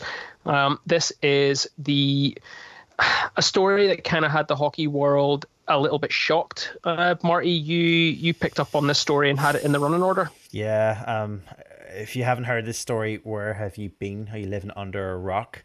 But this is the story that the hockey world basically condemning the racist taunts in the Ukrainian league. Calls for stiffer punishment for the player who directed a racist gesture towards a black defenseman during a Ukrainian hockey league game have reverberated just right across the world. If you don't know the story already, Andrei Denskin was suspended for 13 games by the UHL after he taunted Jalen Smerik from HC Donbass, the only American player in the elite league, or the 8-team league, and during which match the Denskin mimicked peeling and eating a banana towards a black player. Now, what made this worse, and I think what really what really got people's ire up, was the fact that 13 game suspension seemed, in my opinion, pretty light as well. But there was an option. Sorry, I don't mean to laugh, but it's humorous to think that this was even put on the table. But there was an option for the player to avoid serving. So he had to serve 3 games mandatory. There was an option then to buy out the remaining 10 games if the club paid money towards a fine of what was it, 50,000? I don't know how to say the currency in Ukraine. Hryvnia? I don't know. Whatever the Ukrainian currency is, was 50,000, and it was the equivalent of $1,900, or I think I sent to you guys it was £1,400. Yeah. I mean, guys, it was so disgusting that I was down with my parents during the week, and I was actually telling them the story. They're not interested in hockey, but I was like, "Wait till you hear this for absolute madness!" And it's insane. I mean, it's a real, sickening, disgusting thing to happen. We've had players, from the NHL themselves. We've had prominent black players in the NHL, the likes of like Wayne Simmons from Toronto Maple Leafs, coming out and saying that it's sickening idea. It's disgusting to think that this ever happened, and the way that it was treated, and no hesitancy given to how it was actioned, is just screams so much. In terms of like how flawed the Ukrainian league must be. Now, on top of that as well, there was also a Ukraine league GM fired for anti-racism comments. The general manager of the Ukrainian Hockey League had been fired from his role, speaking out about racism following the incident. So this is a general manager who obviously was voicing. I suppose his voice was ignored in the decision about the suspension. He was basically saying that it should be worse and it shouldn't be openly welcome and it shouldn't be happening, and he was fired for it. I mean, that's crazy. Am I reading that wrong? I picked when you started telling that story, I thought it was the other way about, but he was giving off about the fact that it should have been a more severe. No. So like when this story started breaking, I was keeping an eye because a lot of the news that was coming out from the league was being picked up from his social media in particular. And whenever the league put out the 13-game ban and the option to buy out of 10 of those, he was the one putting out the statement as well. But his tweet specifically said stuff about racism has no place in hockey, and all the what you would expect a GM or anyone to say, really. In fact, you would expect a lot of people to say a lot more. And his statement was latched on as to having not gone far enough, and I think it was his statement that the likes of Wayne Simmons had commented on Twitter. But for as limited as a statement as what he made, that seems to have been too much for the Ukrainian league. Yeah. And the back of that, he's been fired for saying almost nothing. Not almost nothing. Nothing controversial. He came out. This general manager came out and made a statement, and it clearly said, and I'll read it word for word. It said, "I've spoken openly about racism in the Ukrainian hockey and the Ukrainian Hockey Federation. I've been fired as general manager of the UHL today because I spoke out. Will it solve the problem? No. Will it silence me? No. I will continue speaking up about this." Why was he fired if he was clearly highlighting the fact that racism is an issue? And are they saying that he's a troublemaker, therefore let's fire him, let's not make a bigger issue of it? Like, why was he fired? He shouldn't have been fired, in my opinion. Am I picking this up wrong? No, that seems to be it. And actually, if I'm totally honest, I feel like the next step in this needs to come from the IIHF. The IIHF are the superseding organisation over this league, and they have a responsibility now to act on this, whether that's sanctioning the Ukrainian league itself, or whether that's actually stepping up and saying Ukraine as a country representing themselves at World Championships. Maybe that doesn't happen, but something needs to be done. If someone putting out what seems like a very measured response, and one that the vast majority of people would rather see go a lot further, especially that ban, like that ban should have been a lot worse. There was people calling for him to be banned from the league, and to never play hockey again, which, do you know what, I'm totally behind.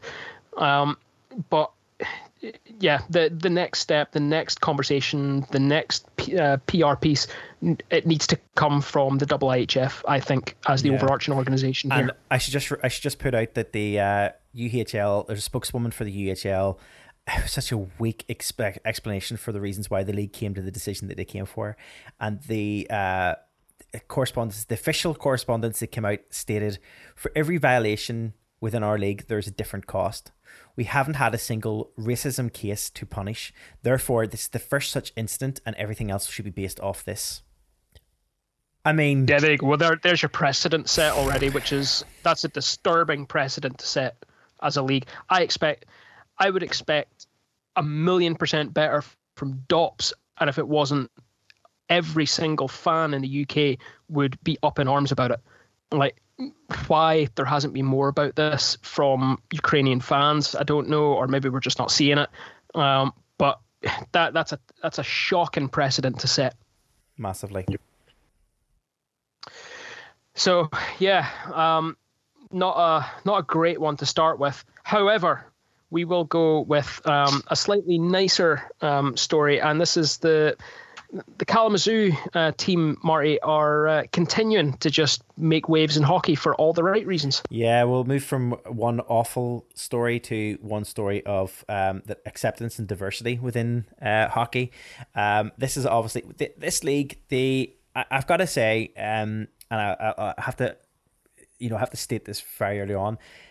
Kalamazoo obviously is part of the ECHL, and I think the ECHL, over the course of the last few years that we've been doing this podcast, have been an exemplary case of positivity when it comes to hockey. They've been on the forefront of a lot of different things. We've seen things like the world record for teddy bear toss at Christmas time. We've seen the pink ice, pink the rink stuff. That all happened within this league first. We've seen the Toledo Walleye, who are also one of the teams involved with this game that's going to happen. They've led by example as well with a lot of stuff they do, and through the different brands and stuff and the jerseys and stuff they've done for charity. Massive kudos to this league for what they do. But it's just another good case, and the reason why I bring this up is because similar to obviously the Elite League have made a commitment that in January 2022 we will have a diversity pride weekend here within our own league, looking at pride across the whole of the UK. And similarly then, the Kalamazoo Wings versus Toledo Walleye game on the 7th of January will be a Hockey for Everyone event. And as such, they will be the first team ever, the first professional hockey team to host a game on what they're describing as rainbow coloured ice. So the plan is that the ice will be flooded earlier in the week with different coloured dyes onto the ice, which will then look like a rainbow right across the whole arena. Now, it sounds phenomenal. They're known for having the first ever green ice game on St. Patrick's Day, which was a tradition that they started in 1982. And they also dye the ice orange for Halloween, and also, obviously, as we mentioned before, pink for Breast Cancer Awareness Month as well. So again, this is just something that I'm just like, I cannot wait to see it. I think it's going to be brilliant. I think this is just, it's going to be it's definitely going to be visually stunning, I think, and I hope that it works out for them, because I can't figure out how they're going to be able to stop the colours running from one to the other. Maybe that's the plan. Maybe it doesn't have to. Maybe it's okay that it runs into one or the other, as long as they have big, thicker lines of colour. But I don't know about you guys, but I think January 7th I'll definitely be, or at least if I don't see it on January 7th, January 8th here in the UK, the day after, I'll definitely be looking for the photographs of that game to see what the ice looked like. Definitely. Have you seen any photos of their Green Ice Classic, their Paddy's Day game? Yeah. The ice is something else. Yeah. Like, it is pretty cool. I think that's the one time where you might need that ESPN glow in the dark puck on a webcast.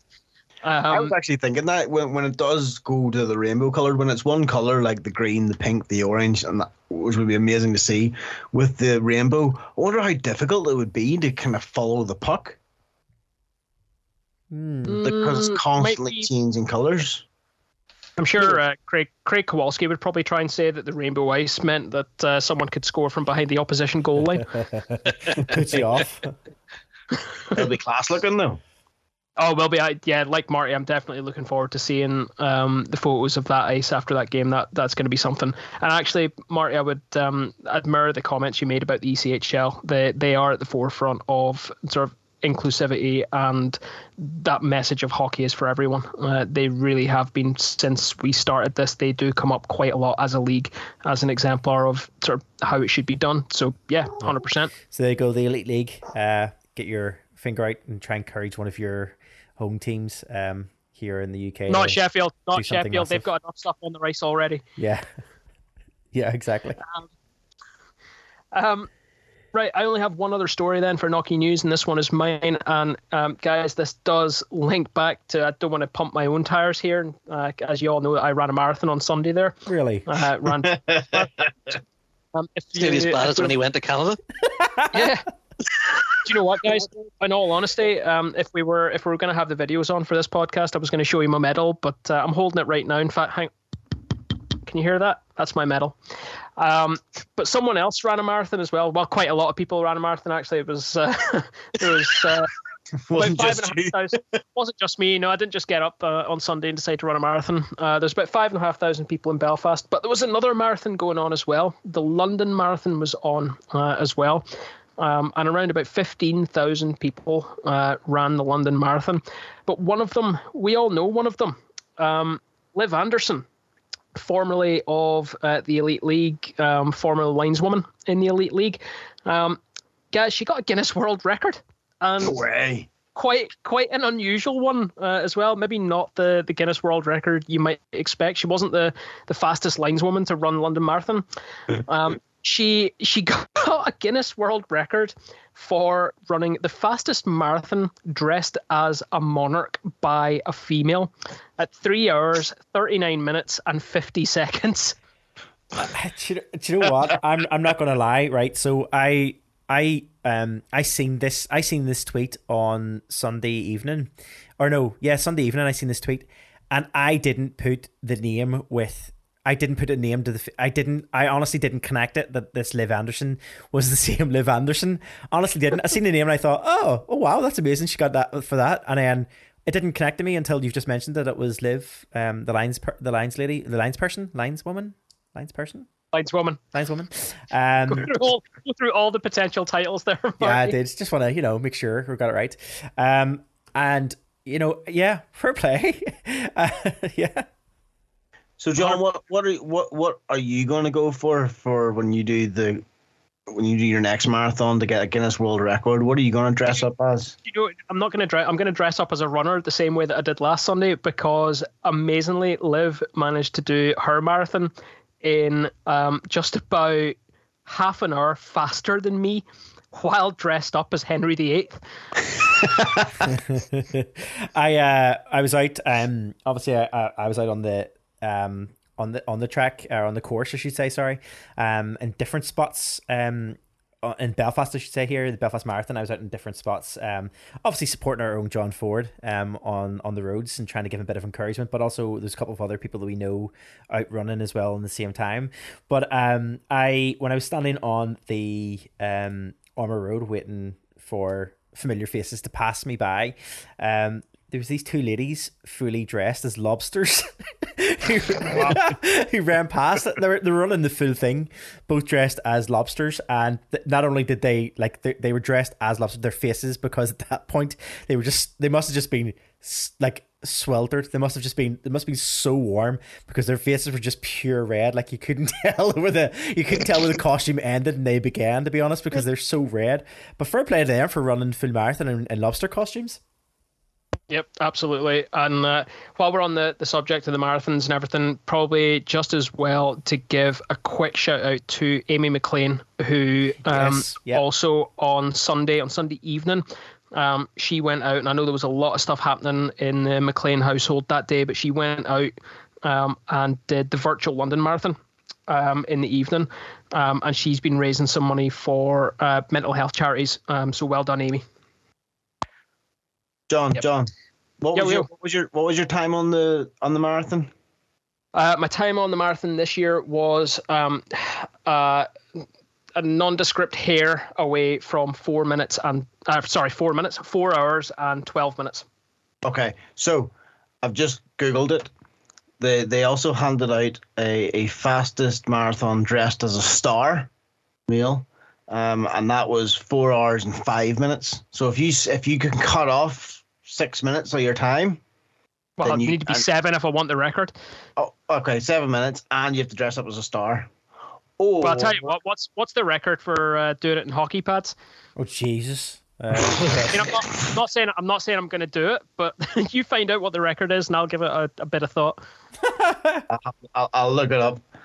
Maybe no one has ever done it in the UK. Yeah. Maybe you could be the first one. To be fair, someone ran the London Marathon a few years ago in an old copper diving suit. I'm pretty sure someone has done a marathon in hockey pads. Yeah, there was a group of guys doing Belfast this year. I don't know if they were doing the full or if they were in the relay in full NFL gear.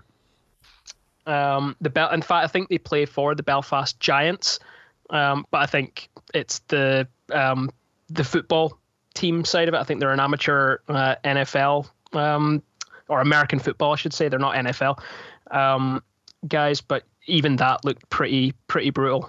Right, I've got you the details here. Oh, no. So fastest half marathon dressed in hockey kit, male. Half marathon, Evan Latsky from Canada. 1 hour 39 minutes. 1 hour 40, call it. And that 1 hour 40. 1 hour 40, half marathon. Was he in outskater pads or goalie pads?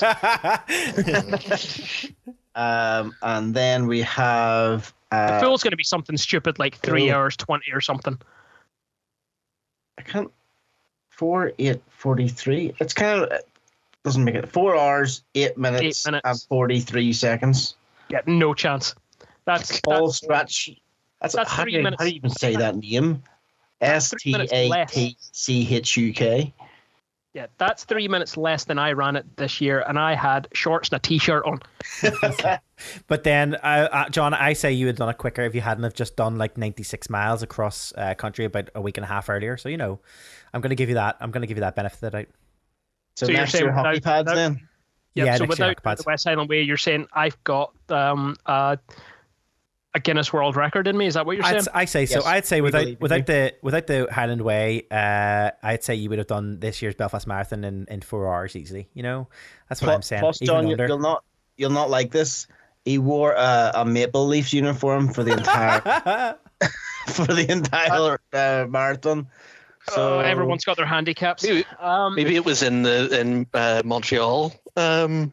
That's why he ran so fast. Well, look, I'm not committing to anything, and at the same time, I've got to say as well that all joking aside, I have been doing a bit of fundraising. You guys, a couple of podcasts ago, and then also the last podcast when I wasn't here, you guys were good enough to give me a bit of a shout out on my fundraising, and I have been able to raise now over £1,400. So. Guys, thank you massively, everyone who's donated. I do have one more challenge to go still, not this weekend, but the following weekend. I'll be running a 24-hour relay. I'll be doing 3 2-hour stints in that, along with 3 other runners from my club. I'm hoping, fingers crossed, if I'm all recovered from the marathon, that I might be aiming to do 3 half marathons inside 24 hours. It's going to be a big ask, but I'm going to see how far I can get. 3 half marathons in 24 hours. So is that not like a marathon and a half?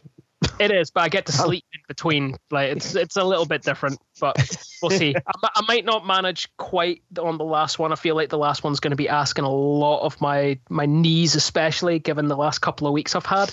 But I'm going to give it my all and see just how much I've got in the tank now after what's going to have been, by that point, a very, very long 6 weeks.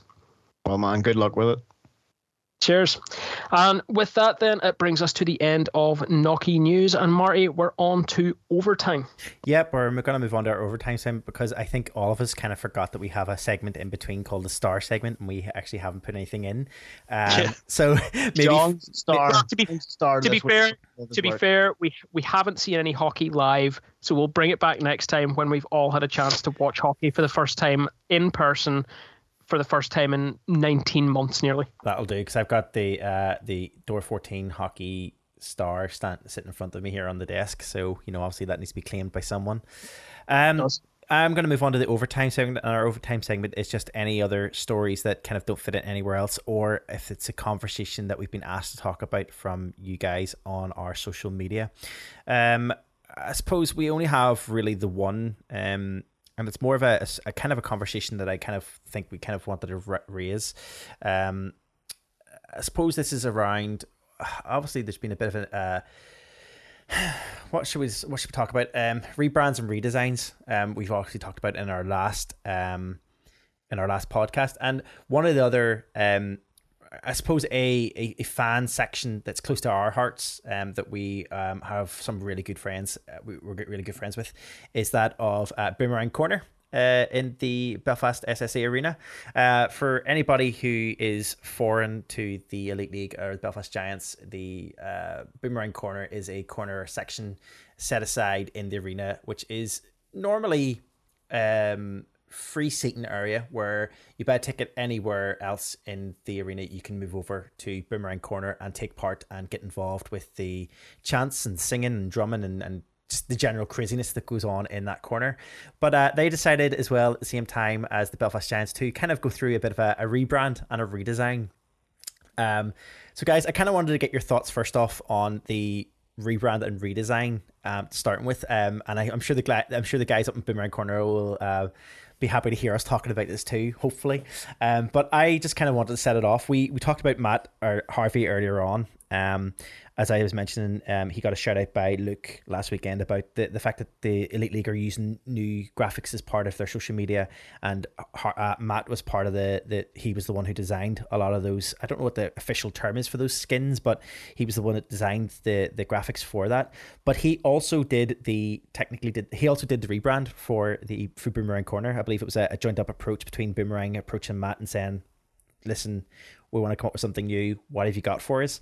I suppose we should start off by saying the alternative brand logo that Boomerang have used, which is an alternative variation of Finn. This we've seen this logo with this brand during the off season in the middle of maybe a couple of months back anyway. Matt is a fantastic graphic designer, and he put together some really inspiring and really great looking hockey jerseys as like an idea of like what he would imagine a Belfast Giants hockey jersey might look like, and he used this logo as part of that hockey jersey that he designed, and obviously then Boomerang Corner have been lucky enough to adopt it as part of their branding. John, let's start with you. Let's go with the rebrand for Boomerang Corner. What's your thoughts? Absolutely love it. Look, first and foremost, Boomerang are a massive part of the experience of being in the SSE. They have been ever since they took up that position up there, and they had a brand. Let's call it a brand. They had a brand before. They had their name brand. They were Boomerang Corner. But what Matty has done for them over the last few months by putting this all together is really galvanized that into what's almost like an organization within the organization. Like it's stunning. He's kind of captured the fact that the team has gone through this rebrand themselves, but also he's kept such a strong link to the old brand of the team as well. He's kept that history, almost kept that history, maybe slightly more than the team have themselves, because I think as fans, that old school brand is something that we all identify with. And I think that's maybe more important for a fan organization like Boomerang to keep that. And the logo and the designs that he's come up with for that 100% do that job. I think it's absolutely fantastic what he's done with that. John, you stole the words right out of my mouth. It's when we were talking about the Giants jersey, the Giants logo last time. Now again, I'm a fan of the new logo, to be fair. Yep. But we were talking about the evolution. We were talking about the evolution of like the Toronto logo, and you can actually see it happening. I can see a closer connection between Boomerang Corner's new logo with Finn and the older Belfast Giants logo. That you can see that closer evolution compared to the really clean, crisp, modern Belfast Giants one. I think you're absolutely right. There's definitely a more direct connection there. Yep. And I also love that in the Twitter header image that it's got like the Titanic building kind of triangles. You know, the shape of the Titanic building. And the shape, I don't know what you would call those geometric shapes that create the building, but they're on either side of the image. I like that.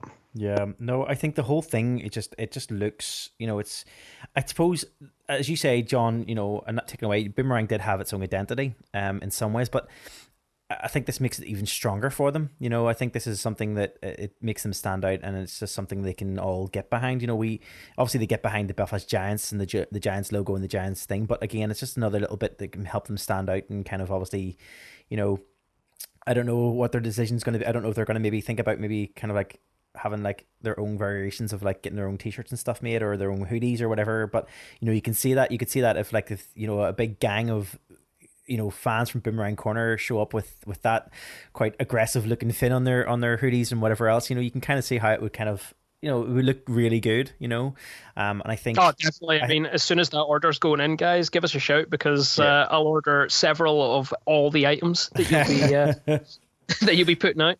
Yeah. If you do a hat pin, I haven't put a new pin on my hat for a long time, so I need a new pin. Yeah, I mean, Dave, what's your thoughts? We'll get your thoughts on the rebrand. No, I do like it. I like the use of the colours. Looks really nice. I'm not a big fan of the jersey V at the bottom of the logo. I think it makes him look like he's got a weird thing going on at the bottom of his chin. Obviously, that's meant to be the neckline of the jersey, but my eyes get drawn to it every time, and I don't know why. But other than that, it is a fantastic logo. Really good use of the teal. Again, more so than the current Giants logo. And I do like, as I mentioned this when we talked about the Giants' current logo, they got rid of all the diamantes from his headband, and I see they've kept them, which is pretty cool. Yeah, no, they did, and that's in there, and yeah, I think it looks really good, guys. Before we move on from our overtime segment, and I'm gonna just stick with Boomerang Corner if that's okay, and it's just something that I kind of wanted to raise, because I know from reading different social media posts over the course of the last couple of weeks, and I know coming up to the first game, it was very evident that there was going to be problems, but John, you mentioned it in a comment that you made there, how Boomerang Corner is almost like the life and soul. They get the crowd going. Some people will be like, oh, you don't need drums and stuff, but you do. It helps. They get the crowd going. They get them G'd up. They start those chants. They're giving it their all during penalty kill. Everything is there. They create a lot of noise, and it really does help.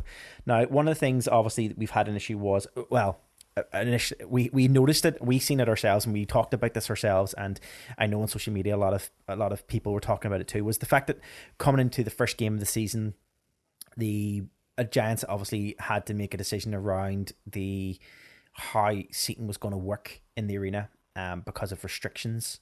And initially, obviously, the Giants organization, the arena itself, obviously had to come up with a plan and an issue to kind of, I suppose, stay within the regulations that were set out by the executive here in Northern Ireland. And one of those regulations meant that the organization / arena were very clear, I suppose, that they had to, people who buy their tickets must adhere to the seats that they've purchased. Therefore, wherever you've bought your ticket for, you need to sit in that area. And as such, they also then had, I think probably, I'm playing devil's advocate, I'm going to go for a guess here. My guess is that the arena then had no option but obviously to try and increase a number of seats that they wanted to put out to allow more people to come in to try and help within the whole regulations of, safe enough, sticking within regulations and everything else. They opened up tickets in Boomerang Corner from the start of the season, which meant that people were able to purchase tickets for Boomerang Corner and would be sitting in Boomerang Corner. Now, the problem is, prior to the start of the season, prior to the first game of the season, the executive made changes and the Giants were able to put in the East tier and made a section for Boomerang Corner for the first game of the season, which obviously is not ideal, but at least they found a space for them at last minute, and Boomerang were able to get together, able to create that noise in the first home game, and perfect, great. The only problem is that the Giants have sold tickets for the rest of October anyway, so 2 more games in October are now on sale, and as such, anybody who's already purchased a ticket in Boomerang Corner means that is their seats, and they are, I suppose, within their rights to say, I purchased that seat, I sitting in that seat, which means that Boomerang Corner may not be possible coming up in the next 2 games, because if the rumors are correct and there's no East here going in for this weekend, which suggests that Boomerang Corner would be displaced again. So, I mean, your thoughts on that? Dave, we'll start with you. Yeah, it's I totally understand where the Giants are coming from. They had to make plans based on the information they had at hand, and they sold tickets with that information. And once the tickets are sold, they can't renege on that. They can't go back and go, oh, sorry, the rules have changed, we need to move you. You know what it would be like if a couple of families booked their tickets there, they wouldn't have been happy of getting shifted around, maybe to move somewhere they don't want to sit, if they ended up behind, double plexi or something daft that they don't like being that close or whatever. You know what people are like when it comes to picking their seats. I know we're not much better. But once they're sold, there's not much they can do. They have to sort of just run with it. Yes, it would be lovely just to say, throw out the East tier, allow them to keep doing that. But there has to be a financial return for the extra man hours to bring that out. It, as far as I remember, can't remain out. It's to do with how they maintain the ice plant. So, but it is what it is, and we just have to get through it. It's only a month. It's only the first part of the season. Everybody else will just have to do their part. Yeah, John. What are I they mean, can they go under the bridge?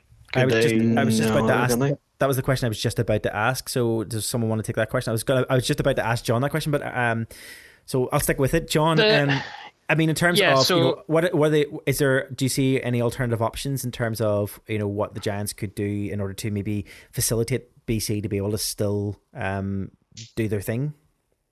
Our biggest problem right now is the restrictions under which events have to be managed here in Northern Ireland. Now, today, there's been further agreement to scrap social distancing here in Northern Ireland. That brings us more in line with Scotland, England and Wales on that front. So we are moving slightly forward on that. However, it won't be until the end of this month.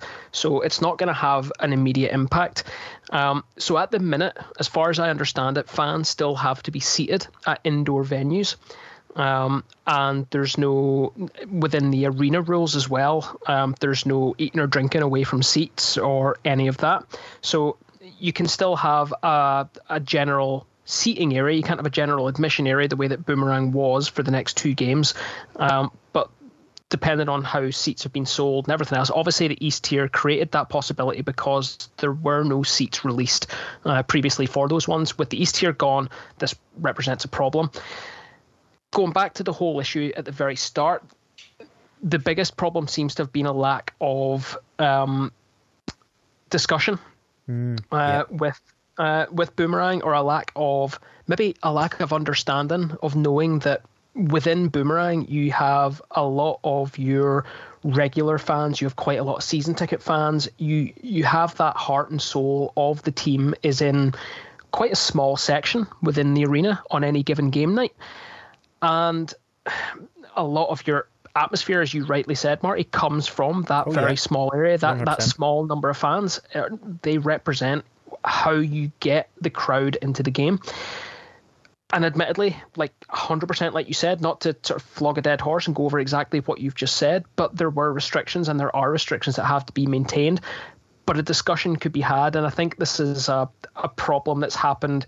Maybe we're more acutely aware of it because we're here in Belfast. We're obviously not aware of what's going on elsewhere.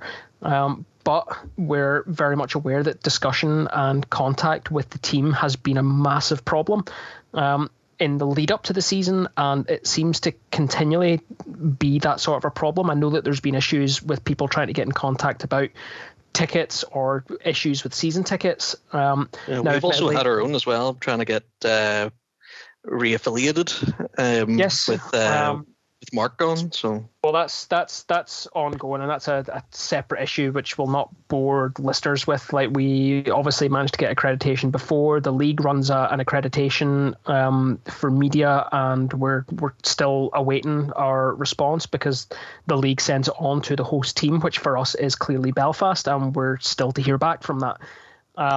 But within the fan base, the problem is that the team doesn't seem to be approachable right now.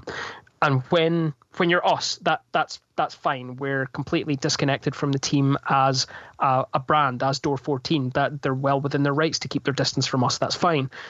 When you're Boomerang, and when you're inherently part of what makes a game night, and you're effectively a free service to the Giants. Let's be perfectly honest. The Giants may or may not have some sort of input into whether it's flags or whatever. I know that the Boomerang guys do a lot of that themselves, the purchasing of flags, the design side of things. I know Matty will have done all that design work for them for free. And I know that investment was made for the start of the season with banners and flags that represented the new image.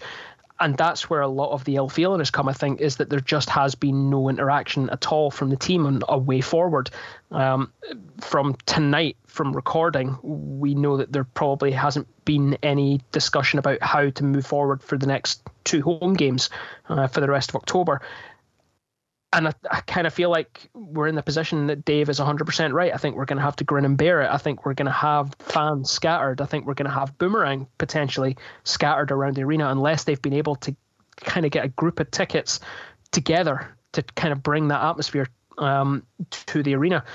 And for me, it's going to be a really interesting part of going to our first home game on Sunday, where the East tier potentially isn't there, or more than likely isn't there.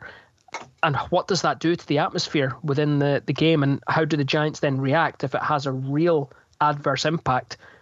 What's their solution going forward? How do they try to get us back into that Boomerang era, if you like, and where that atmosphere comes from? And I think it's going to be really interesting. We'll wait and see. Again, we're not party to all the information, but we'll see how it goes. Can I just get some clarification on that? You mentioned there that they've already sold the October games, so for the next couple of games we'll have to ground bear it. And I'm just like, if there was some sort of communication saying, okay, guys, from the Giants themselves, we messed up. It was an oversight. We forgot to book out Boomerang Corner. We forgot to not make that available. Have they actually said from November onwards, December, whatever, that Boomerang Corner will no longer?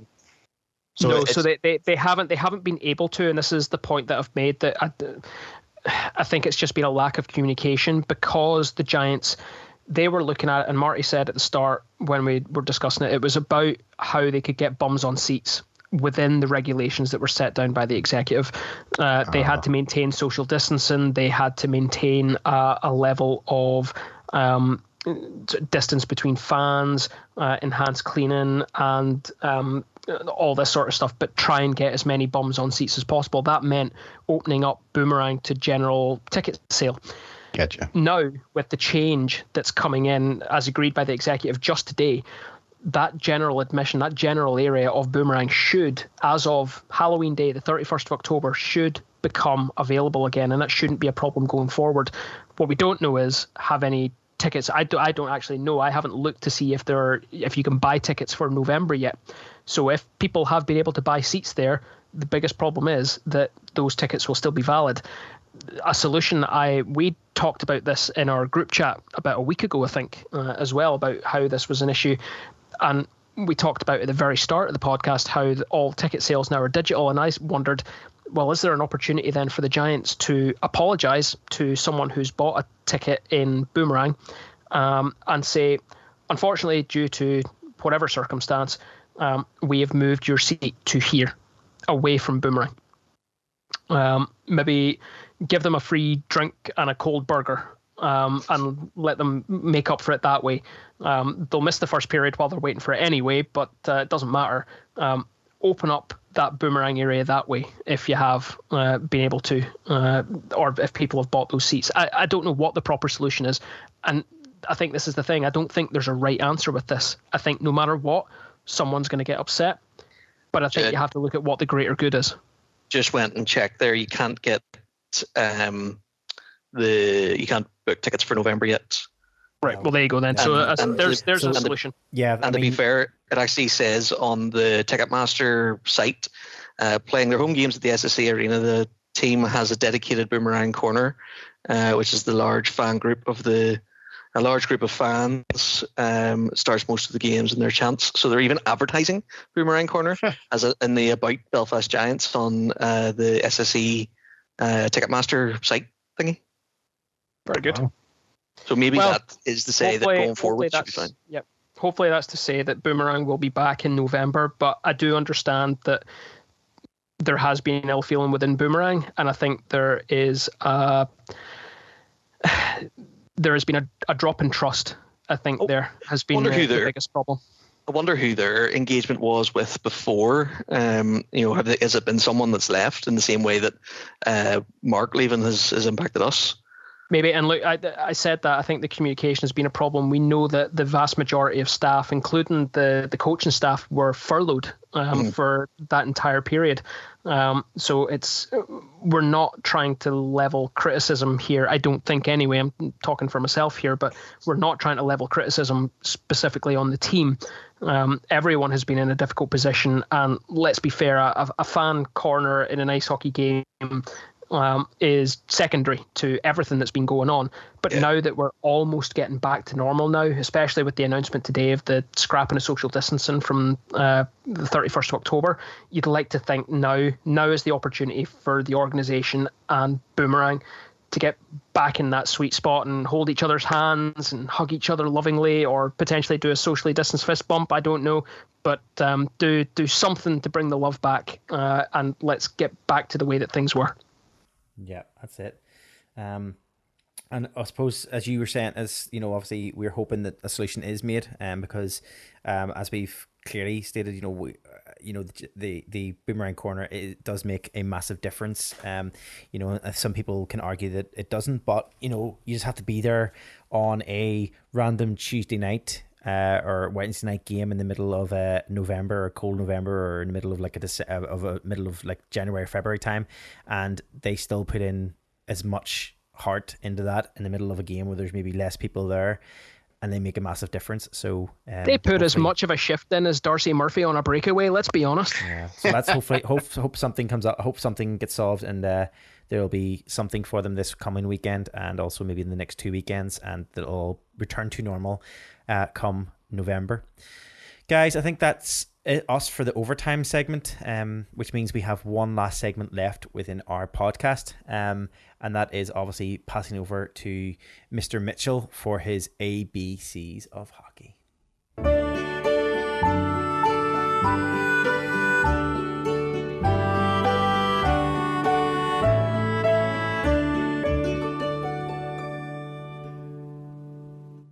Thanks very much, Marty. Yes, we are now on to the ABCs of hockey. We've got coming to the end of the podcast. Time to chill out. Time to getting ready for bed and go to sleep. But apart from, I was making sure I knew the guy's name. We've got a tweet from Marcus a couple of weeks ago, because he usually listens to us on the drive back up to Dublin. Marcus, don't fall asleep. Keep the windows open. This is not ABC's hockey for bedtime for you. You keep driving and keep the windows open. But for us, this is time to chill out and get to the end of the night. So, can anyone remember what we done last week? I wasn't here, teacher. Yes, last week we did the letter M. And that was for Mario Lemieux. You. Well done. 10 points all round. Apart from you, John, you weren't here. John, you can make up for it this week. What letter are we on this week? Now, if last week was M, that means it must be N. There we go. You get the 10 points, and fair enough. I've already told you what the letter N was for, because I wanted to give you his homework. And the letter N this week stands for numbers. On the back of your jersey. You. So what the homework I gave you guys was to actually go away and think about your favorite numbers that you've got on your jersey, whether it's a retired number, a number that meant something to you. Maybe it's not even a number. Maybe you're so love door 14 so much that you always put the number 14 on your jersey. You tell me. I want to know what your favorite numbers to get on your jerseys are.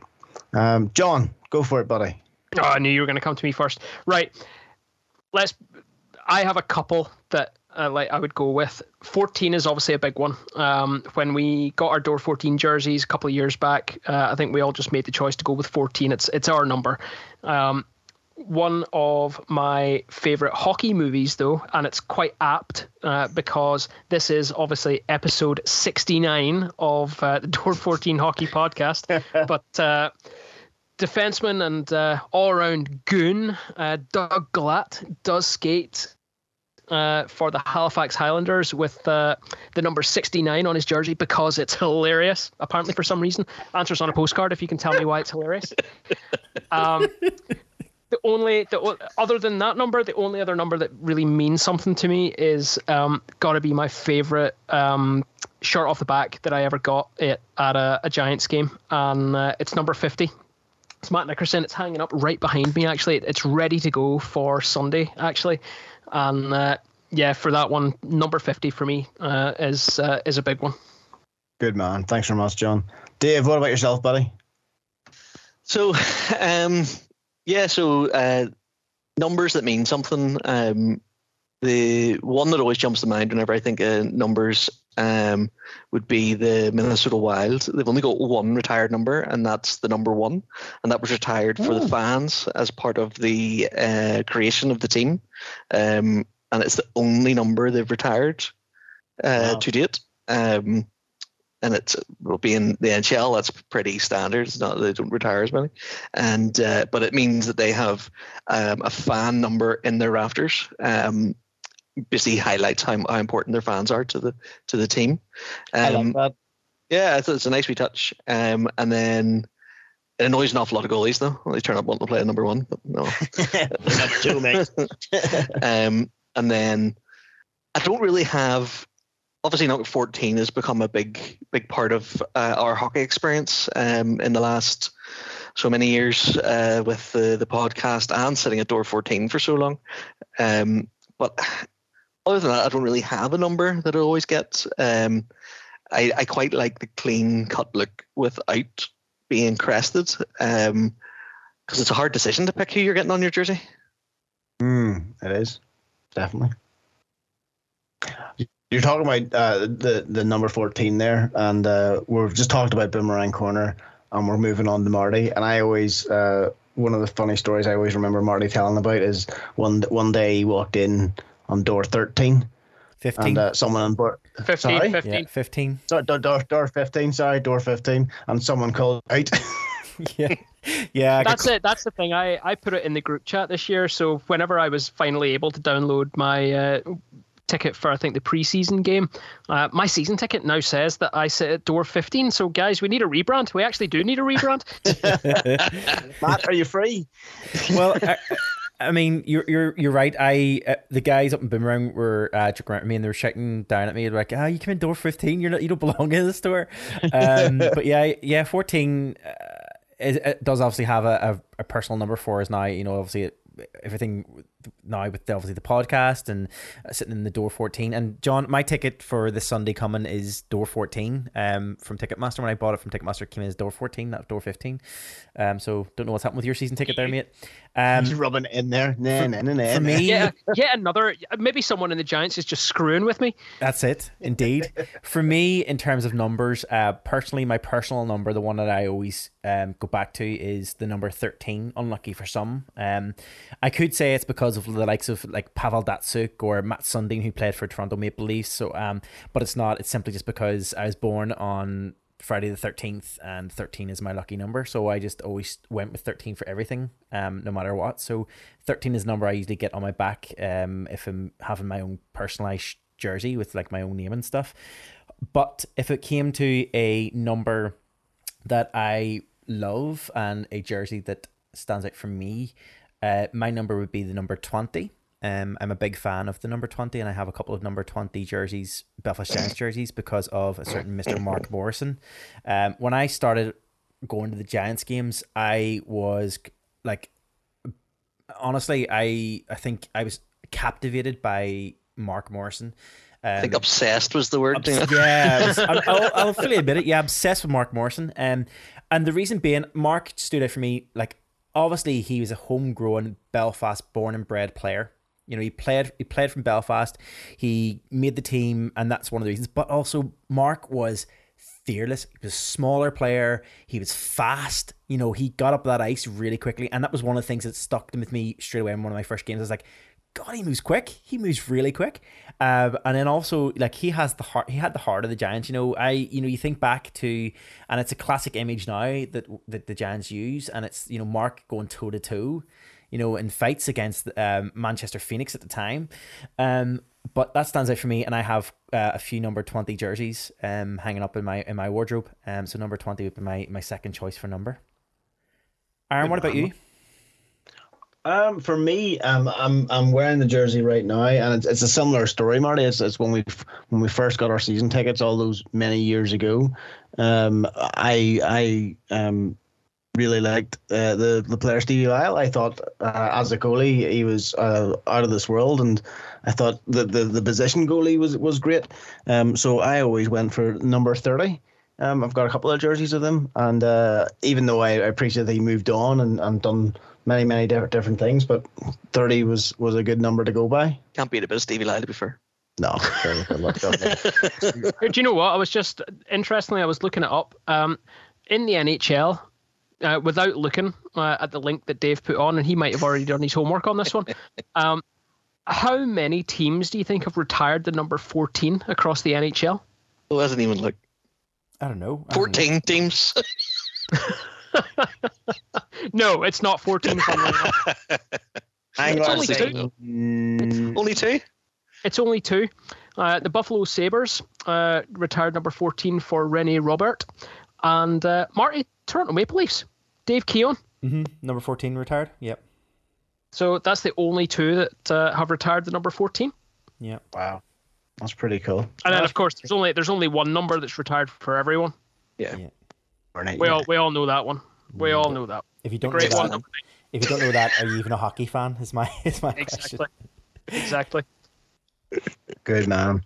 Well, on that, tell us what, if anyone that's listening, tell us what your favorite numbers are. What numbers do you get on your jersey? Is it something that's personal to you? Is it your birthday? Is it whatever? Or is it your favorite player that you always get on at the back of your jersey? Give us a tweet. Yep. I feel like from the Giants fans, we're going to get a lot saying 19. I'm just saying. Yeah, I would say that's quite a I've high got 19 possibility. jerseys myself, to be fair. Just before you move on, I was just having a quick look to see through that list that Dave sent through, and it's a toss-up between which team has the most retired numbers. It looks like either Toronto Maple Leafs or the Montreal Canadiens are leading with the number of jerseys completely numbers retired completely. Wonder at what point do teams have to start running 3 numbers on the back of their jerseys? What point do they do that? Indeed. With that, then we will round off this week's episode. As Aaron had also mentioned, if you want to get in touch with us, give us your thoughts on any of the topics we talked about today in this podcast, please do so. We'd love to hear from you on our social media channels. We're on all social media: Facebook, Instagram, and Twitter at Door14Hockey.